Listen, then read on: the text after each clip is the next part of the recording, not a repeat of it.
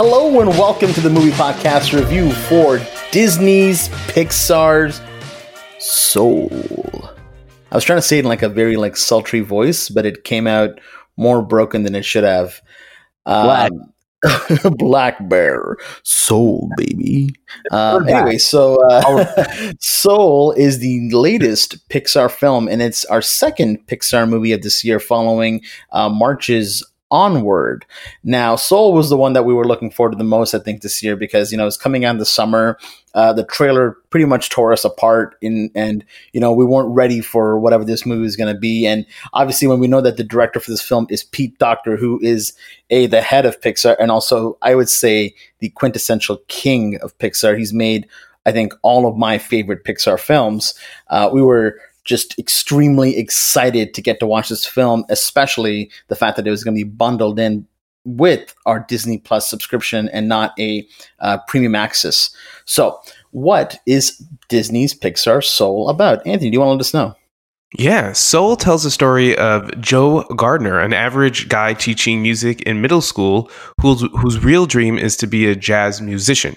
When he finally earns the chance to perform on stage, he has an accident that leaves him in a near-death state, and his soul is scheduled to proceed to the afterlife. He discovers that his body is still not dead. He escapes to a before-life place where he tries to negotiate a deal so he can return to Earth before it's too late. I hope that synopsis gave the audience enough to understand. I think so. Yeah, that's a great breakdown of it. That did a great job.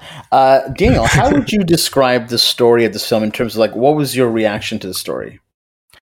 Honestly, like just the story of this film, I think it's classic Pixar. I mean, Pixar at this point, it's like, what if there's that meme that goes around, what if toys had feelings? And then, what if robots had feelings? And what if feelings had feelings? And I think Pixar is just, they are the gold standard of what you look to in animation. And what the storytelling that you could do, because they've always been the ones that they don't go for the easy, again, not to throw shade at any other studio, they don't go for the easy laughs at times, they don't go for the easy plot points, they go for these things that really just human connection that touch you, that touch your soul, that stay with you, and also deal with really difficult themes. Like this film is about somebody dying in the afterlife, and you just think like, man, like Pixar could just make a movie about whatever they want at this point. Mm-hmm. And, I really loved the character of Joe, like Joe Gardner in this film. Like he just seemed like this guy who's just down on his luck, but also, he just has these giant aspirations, and he really becomes somebody that the audience could connect with, because you're like, I've been there. I've been in that dead end job. I've been in that thing where I'm not happy, where I want to have these giant dreams and these aspirations for more, because you know what your potential is. And then you connect with him instantly on that plane. And then, he dies, and you're just like, oh my God, he's dead. And then you just kind of go on this journey with him. And I just got to say, this film is without question the best looking animated movie I've ever seen in my life. Mm-hmm. The animation in this film is just unreal. If I can give an Oscar to best cinematography animation, it would go to this film, because at points I couldn't tell what was real. Like the characters always seemed cartoony because of their look and feel, but the surrounding environment, at points I couldn't tell if it was real or not, because it was so photorealistic that I forgot this was the animated film. There's a sequence in the school, there's a sequence in the streets, the trees, the city of New York, and it was like, man, this is almost as close to being there. It's even better because you're getting the best of, an animated world with the best lighting that you can possibly get.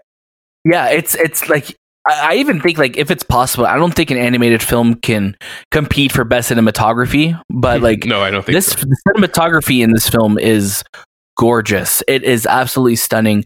And I like that it wasn't traditional Pixar, like human characters. Like, this is New York City. This is a diverse place. There's diverse people. There's diverse sounds. And, this film better than a lot of films set in New York, make you believe like, I'm in Brooklyn right now, or this is where I'm at. This is the borough that I'm hanging out in. This is the barbershop that I'm in. And you're just like, man, like Pixar really is just flexing their muscles at this point and just showing off, because my God, what a beautiful movie, and what an amazing sounding movie, because Trent Reznor and Atticus Ross are here, best known for collaborating with David Fincher, and they just gave a Pixar score to one for the books, because it is awesome. Mm-hmm. Now, this movie is also, I believe, co-written and co-directed by Kemp Powers, who, came off of one of our favorite films this year as well, One Night in Miami. And that's the thing with this movie. I think the writing is so deep, and this film is that animated movie for the people who grew up with Toy Story. They grew up with Toy Story, and they've gotten older and older and older, and now they're watching Soul. And Pixar's aged with us. They're giving us this film that's this adult, but still great for kids, because there's a lot of good comedy in there. And you're right, Anthony. The animation is so good that whenever the character of Terry, who we'll talk about in a bit, shows up on Earth, that's when I was like, oh, is this an animated sequence in a real photorealistic environment? No, it was just two separate types of animation kind of going together, and that's when it was just blowing my mind how good this movie looked. I mean, I was already impressed by Toy Story 4 last year, but they took the lighting and the animation in this one and just went and just said, what was Toy Story 4? Like, it looks so good. It blew it out of the water. I really love this film. Yeah. I really enjoyed it. It's these Pixar films, each one has always this underlining message. And I find that Pete Docter's Pixar films are always this philosophical, but like kid-friendly story that really touches the heart and conveys a message that we as human beings forget in the real world. And I truly, truly, truly enjoyed it. And I truly enjoyed the underlining message this movie is sending out to its audience. And I think a lot of people will take this story and cherish it, because it's fantastic. And a lot of people who watch it will relate to this character and understand what he's going through, and maybe you've gone through the same situation, and the purpose of why we are on this earth. That just me saying that, I hope that kind of gets you into the mood of watching it, because it's really well done. Mm-hmm. I think, when you look at movies that are made by Pixar, they definitely take you to different places. And I love how this one kind of takes you into the afterlife, and it reminded me a lot of Inside Out, of when that was also directed by Pete Docter. If I have some gripes with this film, I wish it kind of stuck its landing on the story a little better. And when I say that, if I feel like it takes a lot of different approaches. It tries to throw a lot at you right in the beginning, because the second that he dies, it's almost like 10 minutes into the movie or 5 minutes in the movie that he dies. And then we get to the afterlife. And from there, you kind of want to stick around and understand what's going on, because some of the characters are really interesting. All the Jerrys are meeting, Moonwind, et cetera, et cetera. There's so much cool things that are happening there that you want to kind of stick around. And then we get back to Earth. And then the film kind of takes this going back to the afterlife, going back to Earth, going back to the afterlife, going back to Earth. And I kind of wish it just kind of maybe stuck one place and kept telling a deeper story. I think what I wanted from this movie was to get that gut punch, that emotional heavyweight that I expect from Pixar. But I didn't get that at the end of the day. I still think it's beautiful. I still think everything about this movie is phenomenal. But when I expected to just be completely destroyed and I wasn't, it kind of made me go, oh, okay, so this film didn't take as many risks with the writing as it should have. And I think that's where I am with it too. I think, I really did love this movie, but I also think that it's just one that I wish it did leave a bit more of a that like, damn, like Pixar is just fearless in it when it comes to like going for, I don't know, maybe I'm not like, you know what I mean? Like, we're not that we're going to spoil anything, but I think it goes for a cleaner ending, a happier ending, which is great. And I love that this movie, at the end of the day, like Anthony was saying, this film is about, it's about life, and it's not just about finding about your purpose in life, but it's just about like enjoying your life and realizing that, you know, your life isn't just your job. You know, that one thing that you're going for isn't the only thing that makes you. There's so many things that makes you. And this film does such a beautiful job of showing that. And I think the acting and the characters in this film are do such a beautiful job of showing that. And I think this movie just wraps up a little bit too abruptly than what I've traditionally what you would expect from a Pixar film, where they give a little bit more. It's a really quick cut to black, which again, I'm all for having, a quick script or a quick film where it's just like, you know what, we're in, we're out, we did what we meant to do.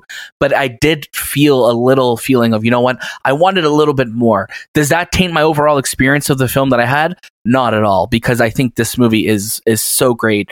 And again, it's just that top tier Pixar work throughout. Mm-hmm.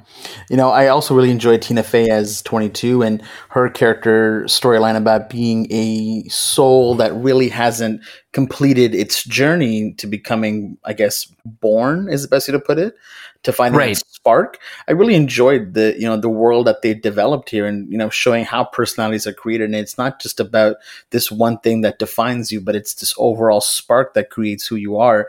And there's some great laughs that they do in this film that, you know, had me laughing really hard. And I think one of my favorite great cutaways. Yeah, such great cutaways. And one of my favorite characters in this movie was Rachel House, who voices Terry. And Terry is basically the accountant of who is going into the afterlife. And because Joe fell off that counter and ended up on this, you know, the area where they kind of learn about being souls, they create this investigation of trying to find Joe Gardner in 22. And it's just really funny moments that I think occur in this film that will luckily have kids laughing along with adults.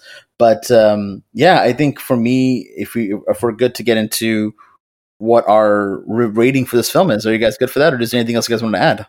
No, I'm good. Let's do it. Okay, perfect. So if you've got yourself a Disney Plus subscription, what are you doing with yourself? Why haven't you watched this movie already? Because this is fantastic. It's a really fun film. I really enjoyed my time with it, but I'm going to be listening to the score for this movie a lot. It had such good jazz. It had such good melodies. And I'm excited to kind of, you know, maybe watch it again with the family or my girlfriend. So I'm going to say this one's a watch it. Same with me. You know, Pixar, they're just, again, like we said, they're just showing off at this point. This film is, from beginning to end, it is just gorgeous to look at, amazing to hear, and you're going to get a story that really touches you, and it's really fun as well. It's really funny. It's not just a deep, heavy movie. It's actually really fun, and I think it is essential watching. Definitely watch it. I'm in the same boat, like always. Watch it and stream it and buy it and subscribe to it. Damn. And anything you can do. No, it's a really good film. I think it's great for all audience, all ages. I can't say how much I loved it based on my excitement for it when I put it on, and I started the first sequence of the band playing the Disney theme. I started laughing because it was so out of rhythm, but it was so cute because you got these kids they're in band practice or band class, and they don't want to be there. And here's this guy who loves music, and you just fall in love with this character. And I really, really, really enjoyed this movie. It will probably win Best Animated Feature at the Oscars this year. Yes, please go watch it. For sure. I was one of those kids in band class. You know, I love music, and I just seeing that, I'm like, yep, that's how it was. Yeah. My music teacher was a lot angrier, though. He would yell at us when we weren't doing great. So I wish I had Joe as my teacher. He kind of inspired a little bit more. I think so. That's just me. If you're listening to this right now, Mr. Carswell, I'm sorry. I didn't mean to be rude about that. Hopefully he's listening. But of course, we have a lot of reviews that are be coming out. Of course, we also have our Wonder Woman 1984 review up on the page. We're taking a few weeks off for the holidays, but we'll be back in January with some delicious episodes, and we're talking about what we're expecting in 2021. Will 2021 be a better year than 2020? We can only hope. And what were some of our favorite films of 2020? Again, thank you guys for joining us. We'll see you later. Moving me now.